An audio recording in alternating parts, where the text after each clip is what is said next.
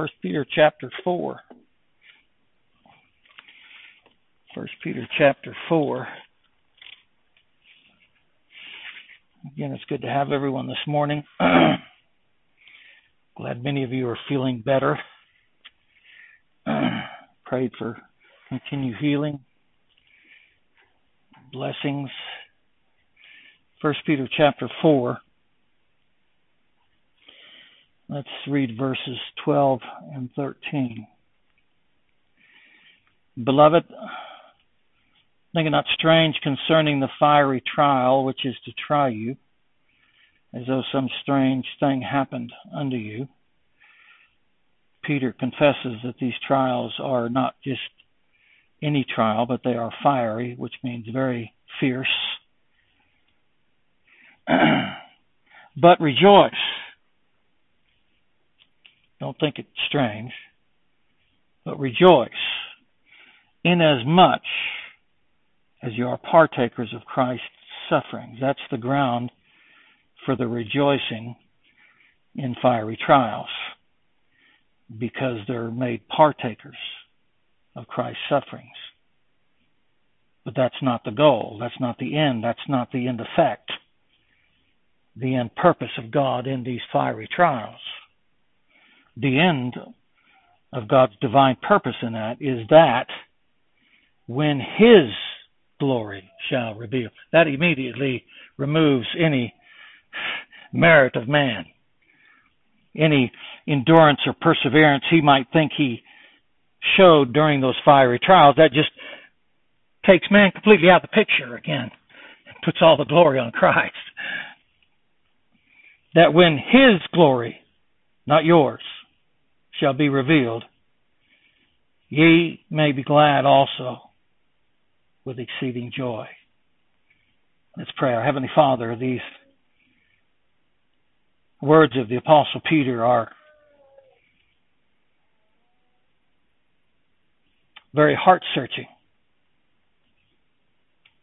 And we pray that the Holy Spirit of God would give us understanding this morning, that we might comprehend them, that we might understand them. For, Father, as the fiery trials were strangers or strange to the suffering believers in Peter's day, Father, this exhortation is strange to us today because of the lack of fiery trials. Lord, we pray that you would forgive us of our sins and our iniquities. I pray that you'd forgive us of where we've fallen short. Remind us again this morning that we are pilgrims and strangers, that you, God, are our dwelling place, not this world, that you're our portion and not this world. Christ, I pray you'd help us this morning, wing our hearts from this present evil world and draw them closer to thee. My Father, I pray that you'd forgive me even now of failing you. Help me to glorify your name. But most of all, Father, help me to glorify that one person that you love and adore above all things, that being your only begotten Son. May I glorify him so that you might be glorified, so that we might be blessed with your presence and with your truth. Father, we pray for understanding again. We ask these things in Christ's name. Amen. Peter does not belittle the trials that these believers were suffering.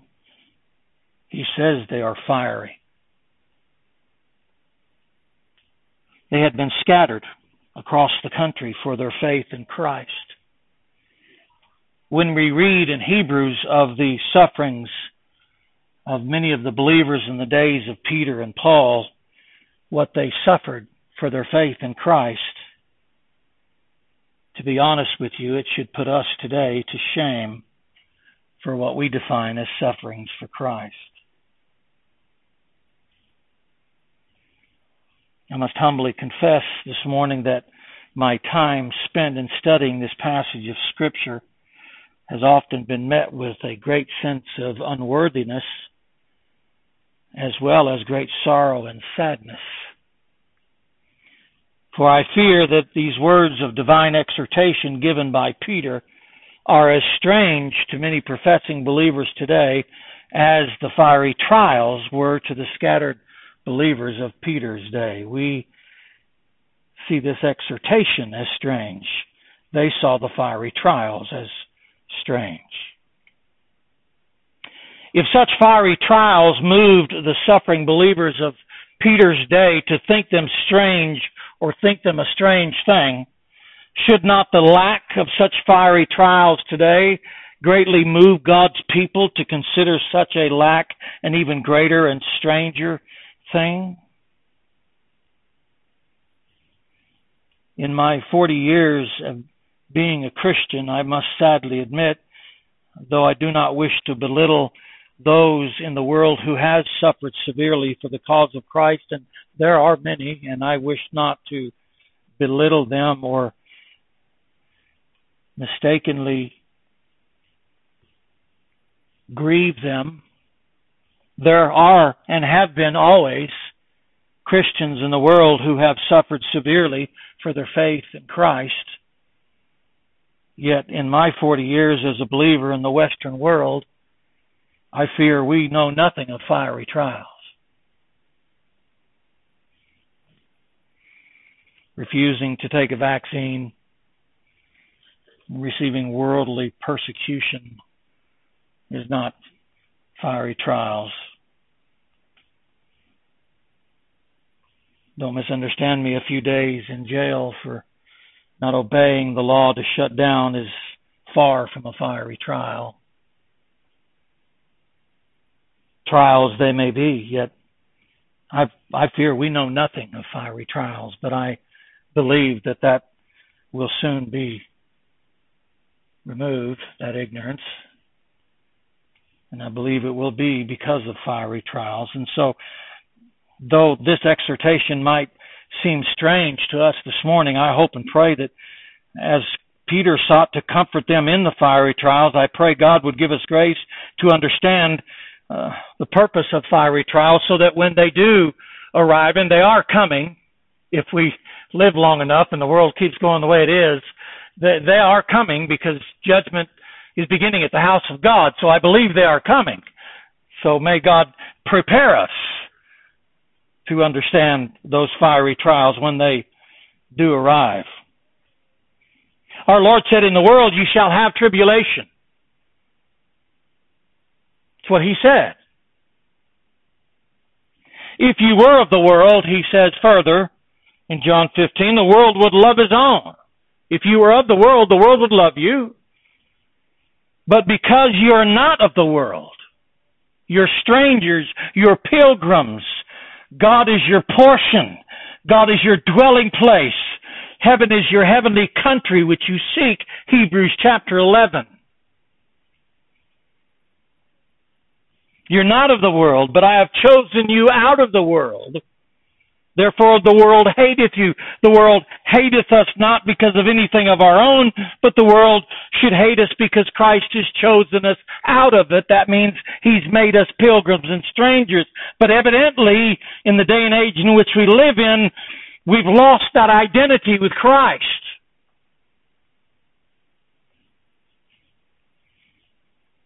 And my question this morning before we begin is, has God's people become so familiar and friendly with the world that they have lost their identity with Christ? Therefore the world accepts them as their own. If you're of the world would love their own.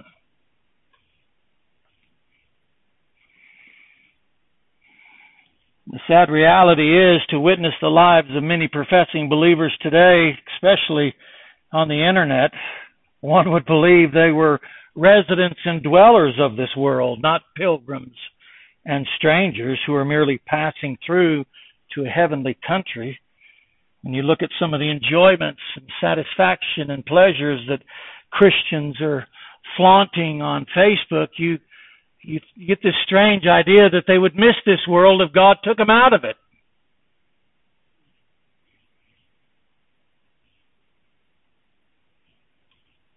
It greatly saddened me and greatly humbled me, for I believe I'm not all guiltless of that same sin and mistake. And I began to ponder in my own heart and wonder how much of a pilgrim and stranger I am. I'm not saying that we need to be like the priest monks in Germany who went up to a hill and separated themselves from the world. And nothing you do physically produces anything spiritual. It's not your circumstances and surroundings. It's the condition of our heart. Man believes if I can change my surroundings, I'm more godly. It'll never happen. Even if you're on an island all by yourself, you have the greatest enemy that you ever face in this life, namely your own heart.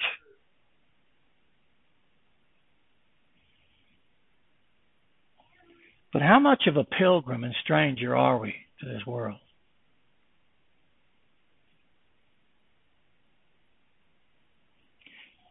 Many seem today to embrace the world's idea of pleasure and prosperity, lavishing themselves with her ways of life. 1 John was the one that said, "Love not the world, neither the things in the world. If any man love the world, the love of the Father is not in him." It's a fact. It's a reality.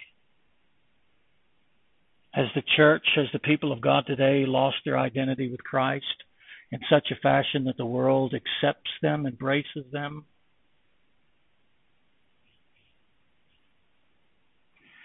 But I got another question for you as I pondered this scripture this last week. Could the lack of tribulation and affliction for the cause of Christ be evidence of divine judgment upon the house of God? For surely, according to Peter's exhortation, judgment must begin at the house of God. Right? For though such trials and afflictions may for a season, if need be, bring heaviness, grief, or sorrow, Peter says, there is a much greater loss without them. And this is what I really want you to understand this morning. Could a lack of tribulation and affliction for the cause of Christ be evidence of God's divine judgment upon His people? Because afflictions and tribulations work for us. You see, our hearts are so slothful and sluggish and prone to wander. Without tribulations and afflictions, we are so quickly led astray from Christ and embrace the things of the world.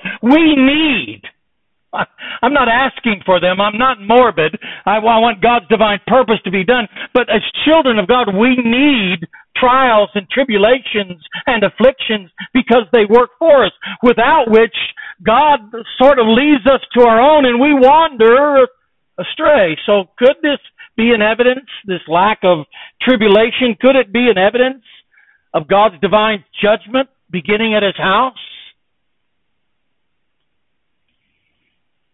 Because, beloved, I believe, according to the language of Scripture, we're at a greater loss with the lack of tribulation than too much tribulation.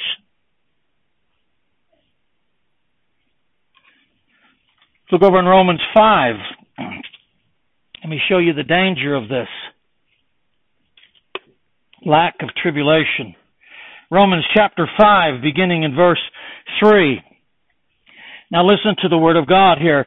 And not only so, but we glory in tribulations also, knowing that tribulation worketh patience, and patience experience, and experience hope, and hope maketh not ashamed, because the love of God is shed abroad in our hearts by the Holy Ghost, which is given unto us. Look at all the effects of tribulation. Look at the divine effects, the divine fruits of tribulation. What becometh of these glorious virtues if there be no sanctified tribulation? Listen to it. We glory in tribulations also. Why? Knowing that tribulation worketh patience, experience, hope. Hope maketh not ashamed, because the love of God. With no tribulation, we lack these things. This is God's divine order of establishing these things. Without tribulation, we lack. So could it not be an evidence of divine judgment when God does not let us have tribulations? Do we not lack these things? Surely we do. Again, I'm not asking for God to bring down multitude of tribulations. I'm just making a point The same point Peter made with the scattering believers, but in a different view. They thought it strange because of the fiery trials. Beloved, we should surely think it strange because of the lack thereof. Something's happening. Tribulations worketh patience, experience, hope, and hope spreadeth abroad the love of God in our heart. Where do these things be if we have not tribulation? What happens to these things? Look over in 1 Peter chapter 1. Again, things to ponder. 1 Peter chapter 1 and verse 6. We know these verses very well. Wherefore you greatly rejoice. There's the rejoicing. Peter talks about rejoicing all the time. Wherefore you greatly rejoice, though now for a season, if need be, ye are in heaviness, grief, sorrow, through what? Manifold temptations. That what? That the trial of your faith, being much more precious than gold that perishes, though it be tried with fire, might be found unto praise and honor and glory at the appearing of Jesus Christ, whom ye have not seen, ye love, in whom though now ye see not, ye believe, yet believing, ye rejoice with joy unspeakable and full of glory, receiving the end of your faith, even the salvation of your souls. What happens when the trying of our faith is not tried? Without the trying of our faith, what shall Christ find at his appearing?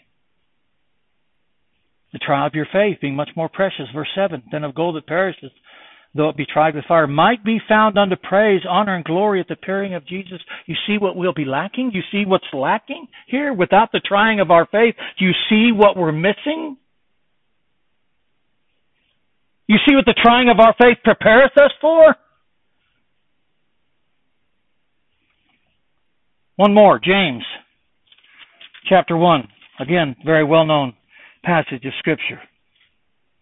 James 1, verse 2. Brethren, my brethren, count it all joy when you fall into divers temptations. Not temptations of sin, but trials. Why? Knowing this, that the trying of your faith, here it is again, worketh patience, but let patience have her perfect work, that you may be perfect and entire, wanting nothing.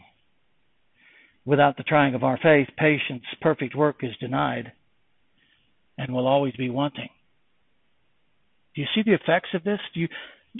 Those are just 3 verses, but you see the divine effects, God's divine purpose in trials and tribulations and afflictions. And when those things be lacking, what will we be lacking in?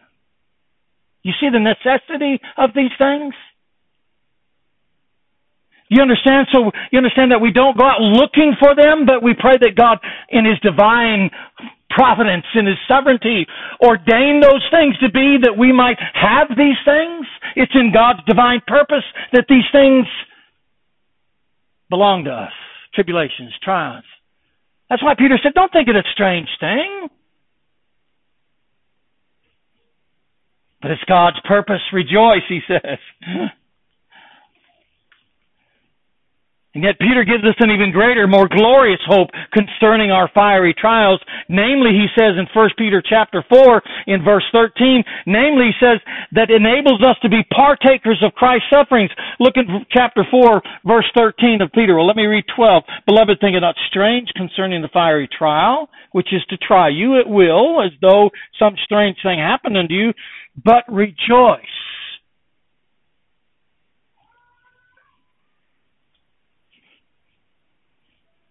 What a contradiction from what they were thinking. They thought it was strange. What they thought to be depressive, and that's what strange meant, they were depressed by this. They were depressed by this. What they thought to be depressive and strange was in reality grounds for great rejoicing.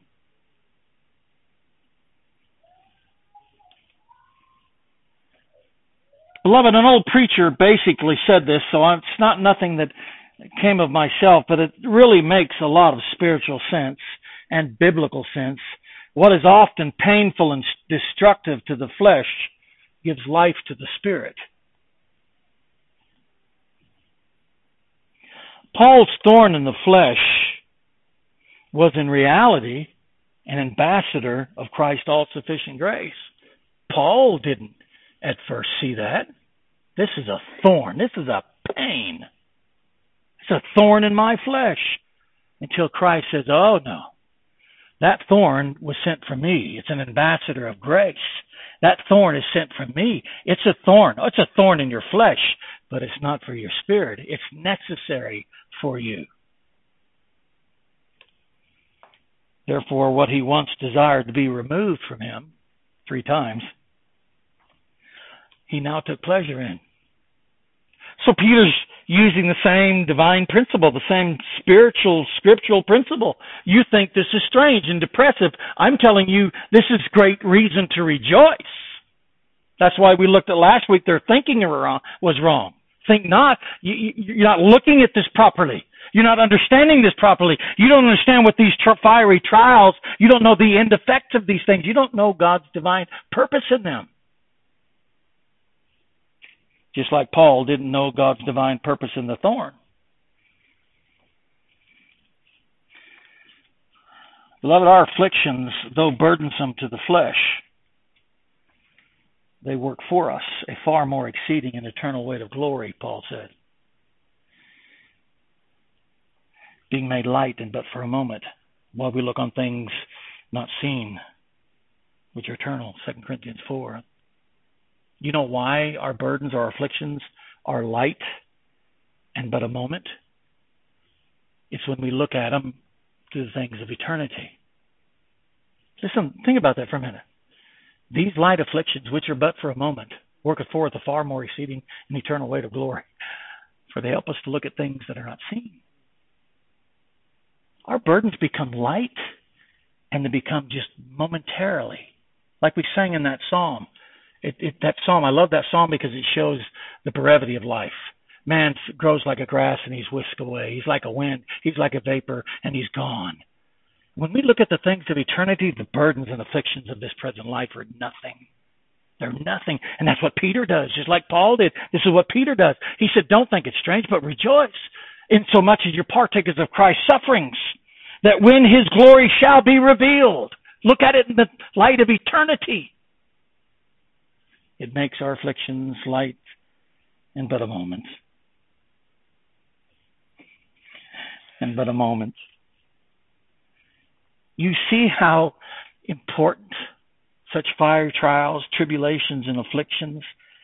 Do you see God's divine purpose and providence in these things? And when these things lack, then surely it must be the evidence of God's judgment upon the church.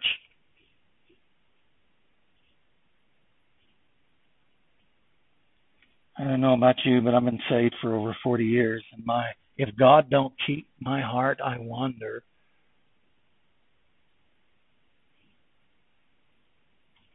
We tend to wander astray without these fiery trials and afflictions. And not just wander astray. There's a lot of things about God and Christ we will never learn without them. And sometimes these are the greatest messengers of God that we'll ever know.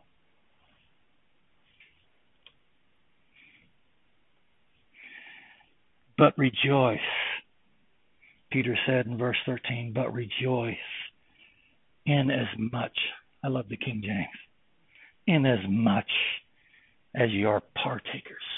And I love the word partakers. I know it means share or communicate, which is good, but I love the word partakers. As ye are partakers because of these fiery trials of Christ's suffering. That's an amazing statement. That's an amazing divine truth. If we would just but take the time to sit and meditate on this in light of our trials, not looking at them in a purely theological setting, but practical. If when we are in a trial we'd stop and go back over what Peter is saying here in verse 13, I believe that would bring a lot of rejoicing and joy to the heart of a child of God.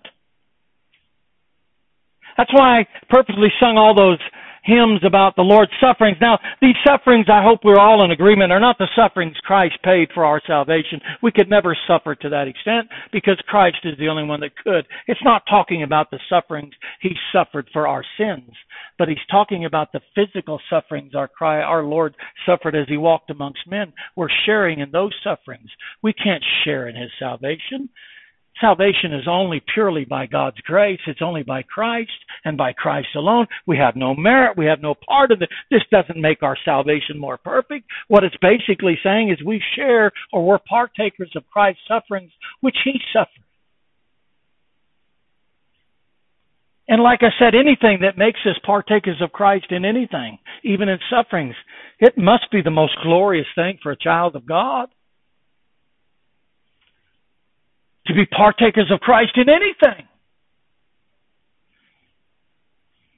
Most of the time when we speak of being partakers of Christ or communication with Christ or one with this Christ, we're thinking about the joy He gives us, the peace He gives us.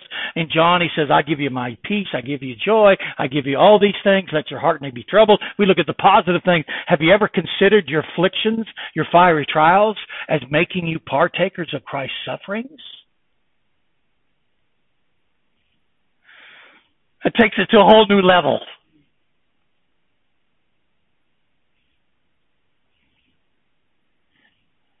Then who cares how fiery they might be?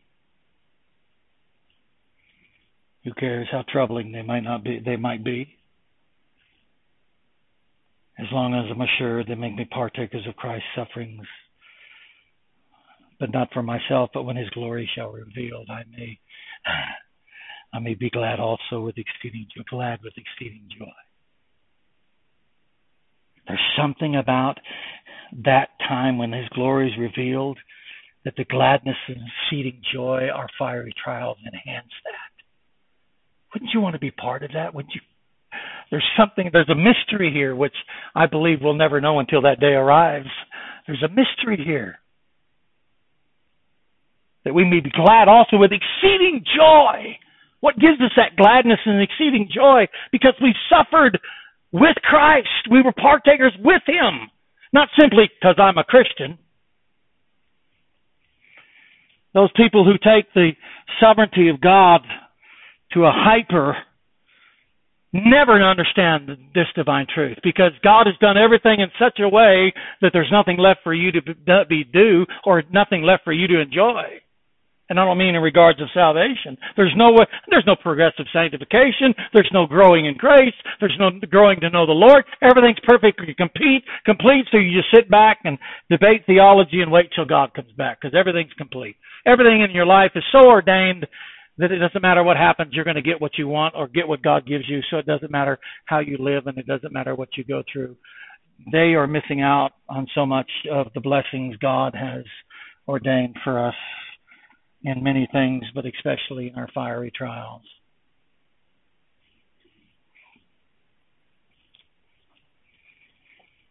Beloved, like I said earlier, herein lies the divine promise which makes the bitter waters of every fiery trial sweet.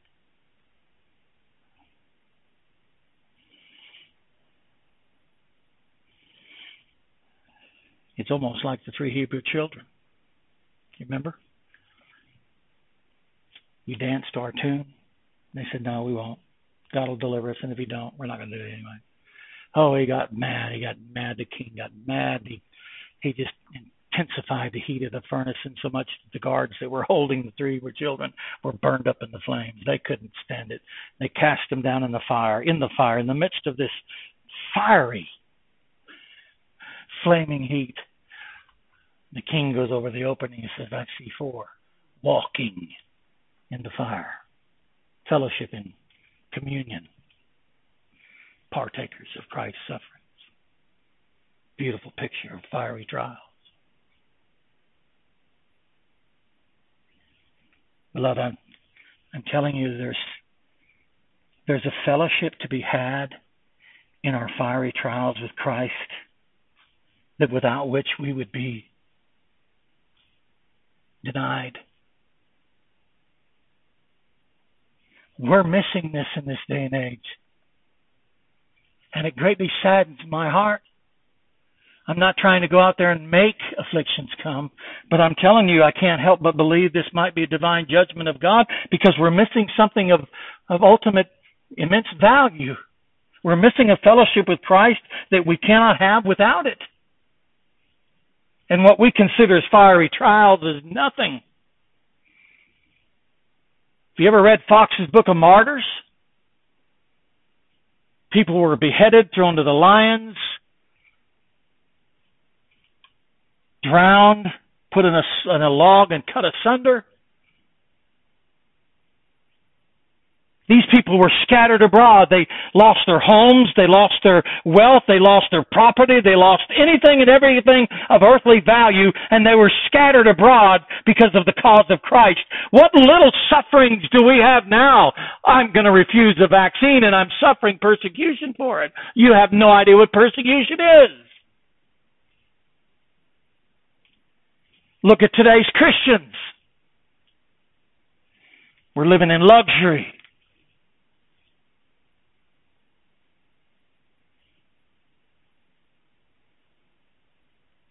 Therefore, again, I say, and I know I'm repeating myself, but I can't help but to believe that the lack of tribulations is divine evidence of God's judgment beginning at His house. We lose so much of Christ.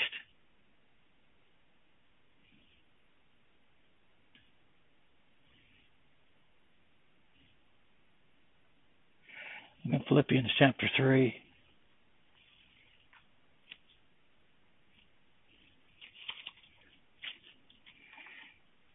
Maybe it is time that God's people begin to pray that we would suffer persecution. Or maybe it's time for God's people to show they are identified with Christ. Look in Philippians chapter 3. Paul here. He's writing to Philippians. This is over 30 years in the ministry. He's been walking with Christ for 30 years, but he's never lost that hunger for Christ. Watch this, chapter 3, verse 7. But what things were gained to me, those I counted loss for Christ. This was Vivian's text in her funeral, remember? Yea, doubtless, and I count all things but loss for the excellency of the knowledge of Christ Jesus my Lord, for whom I've suffered the loss of all things, and do count them but dung, that I may win Christ. Look at how we win Christ, suffer the loss of all things, count them but dung, and be found in Him, not having my own righteousness, which is of the law, but that which is through the faith of Christ, the righteousness which is of God by faith. Now watch this, that I may know Him. Paul, you did not know Christ? Oh yeah, he knew Christ, but I want to know Him in a deeper, more intimate manner. I want to know Him and the power of His resurrection and the fellowship of His sufferings. There it is. That's what Peter's talking about. Partakers of Christ's sufferings. Paul calls it fellowship. There's a fellowship to be had with Christ when we suffer. Oh, I'm telling you, Christ draws near to us when we suffer for His name's sake. He draws near to us in a manner and a fashion which we know not.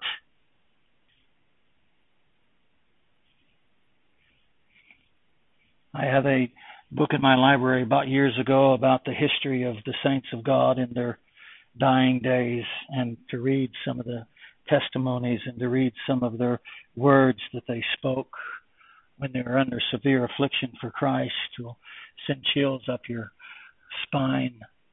How near and intimate Christ was to them in that moment of severe darkness, how Christ drew so close to them. There was nothing more precious to them. In fact, it drove them to the point to where, and I believe like Paul, he said after the suffering, fellowship of the sufferings, being made conformable unto His death, they desired death to be with Christ.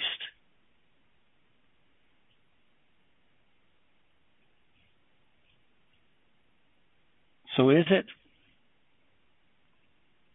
sad that we lack tribulation? Very much so.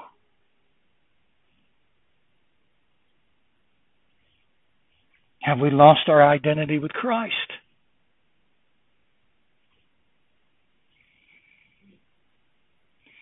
Paul said in Philippians 1:29, for unto you is given in the behalf of Christ, listen to this, for unto you is given in the behalf of Christ not only to believe on Him, that's a blessing, but also to suffer for His sake. It's given unto you. It's given unto you to believe on him, but also to suffer for his sake. Do you know not only is faith in Christ an unmerited gift of God, but also to suffer for his sake is also an unmerited gift of God? Have you ever looked at suffering that way? It's an unmerited gift of God.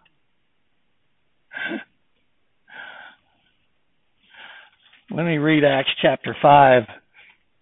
You want to turn there, that's fine, but not. Just let me read Acts chapter 5. Another well-known passage of Scripture, but Acts chapter 5 in verse 40 and 42.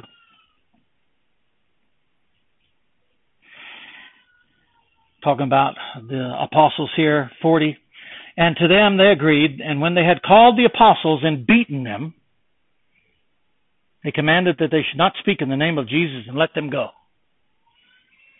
And they departed from the presence of the council, rejoicing. There's that word rejoicing under trials again. Rejoicing that they were counted worthy to suffer shame for his name. They were rejoicing that they were counted worthy. We're not even worthy to suffer for his name in reality.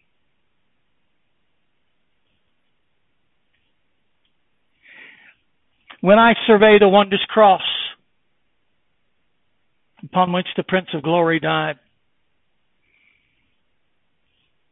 when we think and meditate and survey the sufferings that Christ did on Calvary, what he went through for our sake on Calvary, what he suffered for our sake, any amount of suffering I might do in this physical, very brief life is nothing to be compared to what he did for me. So for me to suffer for Christ, I'm not even worthy to suffer for him. That's how highly esteemed he is in the eyes of the believer. I'm not worthy to suffer for your cause. But when you allow me to suffer for your cause, there's no greater glory. What are we missing? What are we lacking in this day and age? God be gracious to us. Forgive us. And in judgment, remember mercy.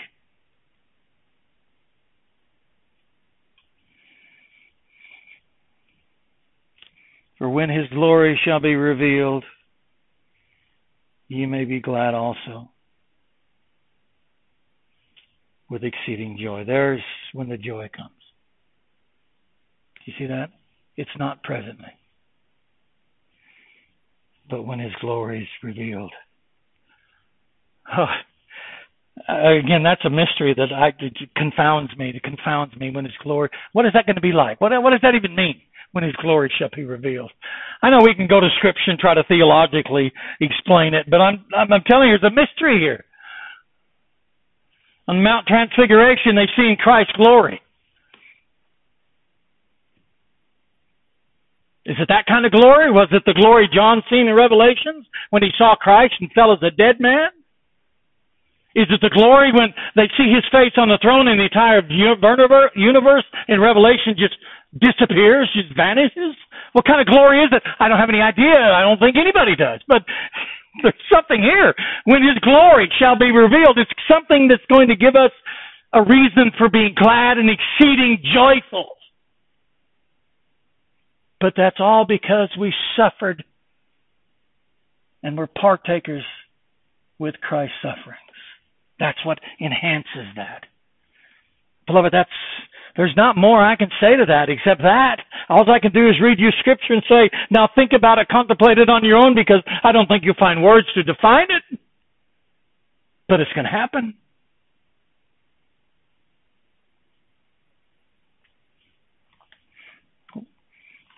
Why do you think Peter goes on, and I'll bring this to a close, but why do you think Peter goes on? He doesn't even stop there. He goes on in chapter 4. If you be reproached for the name of Christ, happy are. That's present. You're happy. Happy are you if you're reproached for Christ? Happy. For the Spirit of glory and of God resteth upon you. What more would you want? And we'll look at that next week. But on their part, he's evil spoken of, but on your part, it's glorified. But let none of you suffer as a murderer, as a thief, as an evildoer, as busybody. That busybody in other man's matters. I wonder why Peter put that in there. It's something to contemplate. If any man suffers as a Christian, let him not be ashamed, but let him glorify God. You see, so you have present blessings in verses 14 and 16 with reproaches for Christ. But every time you have happy, joyful. See, they thought it was strange. No, be happy, be joyful. Don't be ashamed. Glorify God on his behalf.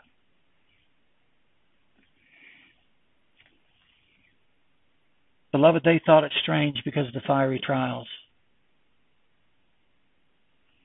It's strange today because of the lack of them. We're missing something. And I'm not saying trying to produce something in the flesh. I'm not trying to say that we can do anything of our own. But, beloved, I hope and pray this excites or encourages us to pray that God would guide and direct us so that we might long to be more identified with Christ and less with this world.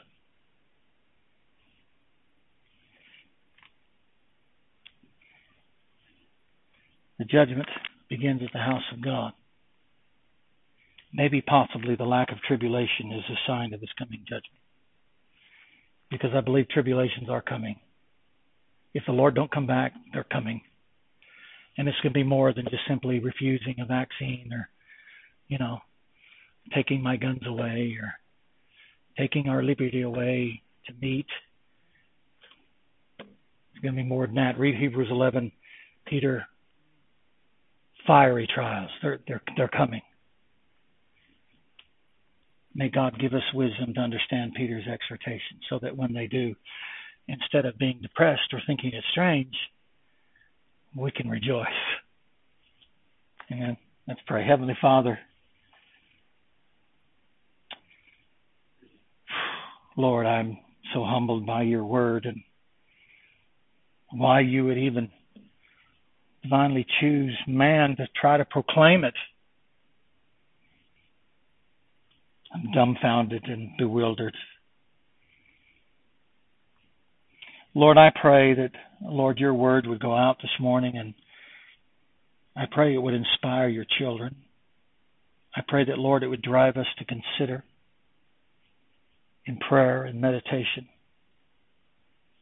Help us, Lord God, I pray, as this world begins to grow ever more in wickedness. Lord, we're not asking for these things to happen to produce anything. We're just beseeching you, dear Lord God, that you'd help us to be reminded that we are pilgrims and strangers, that you're our dwelling place, you're our portion, you're our Father, Christ our brother. And Lord, we're simply pilgriming through this barren land of sin. We're looking for a heavenly country. Please set our affections on things above so that people in this world might clearly see that we identify ourselves not with the world or the things of the world or the lusts and pleasures of the world, but with Christ. Lord, as we draw near to you, Lord, the persecution and tribulation will come because the reproaches are for Christ's sake, not for our own. Lord, guide us and direct us, we pray. Give us strength and grace and mercy, for we ask these things in Christ's name. Amen.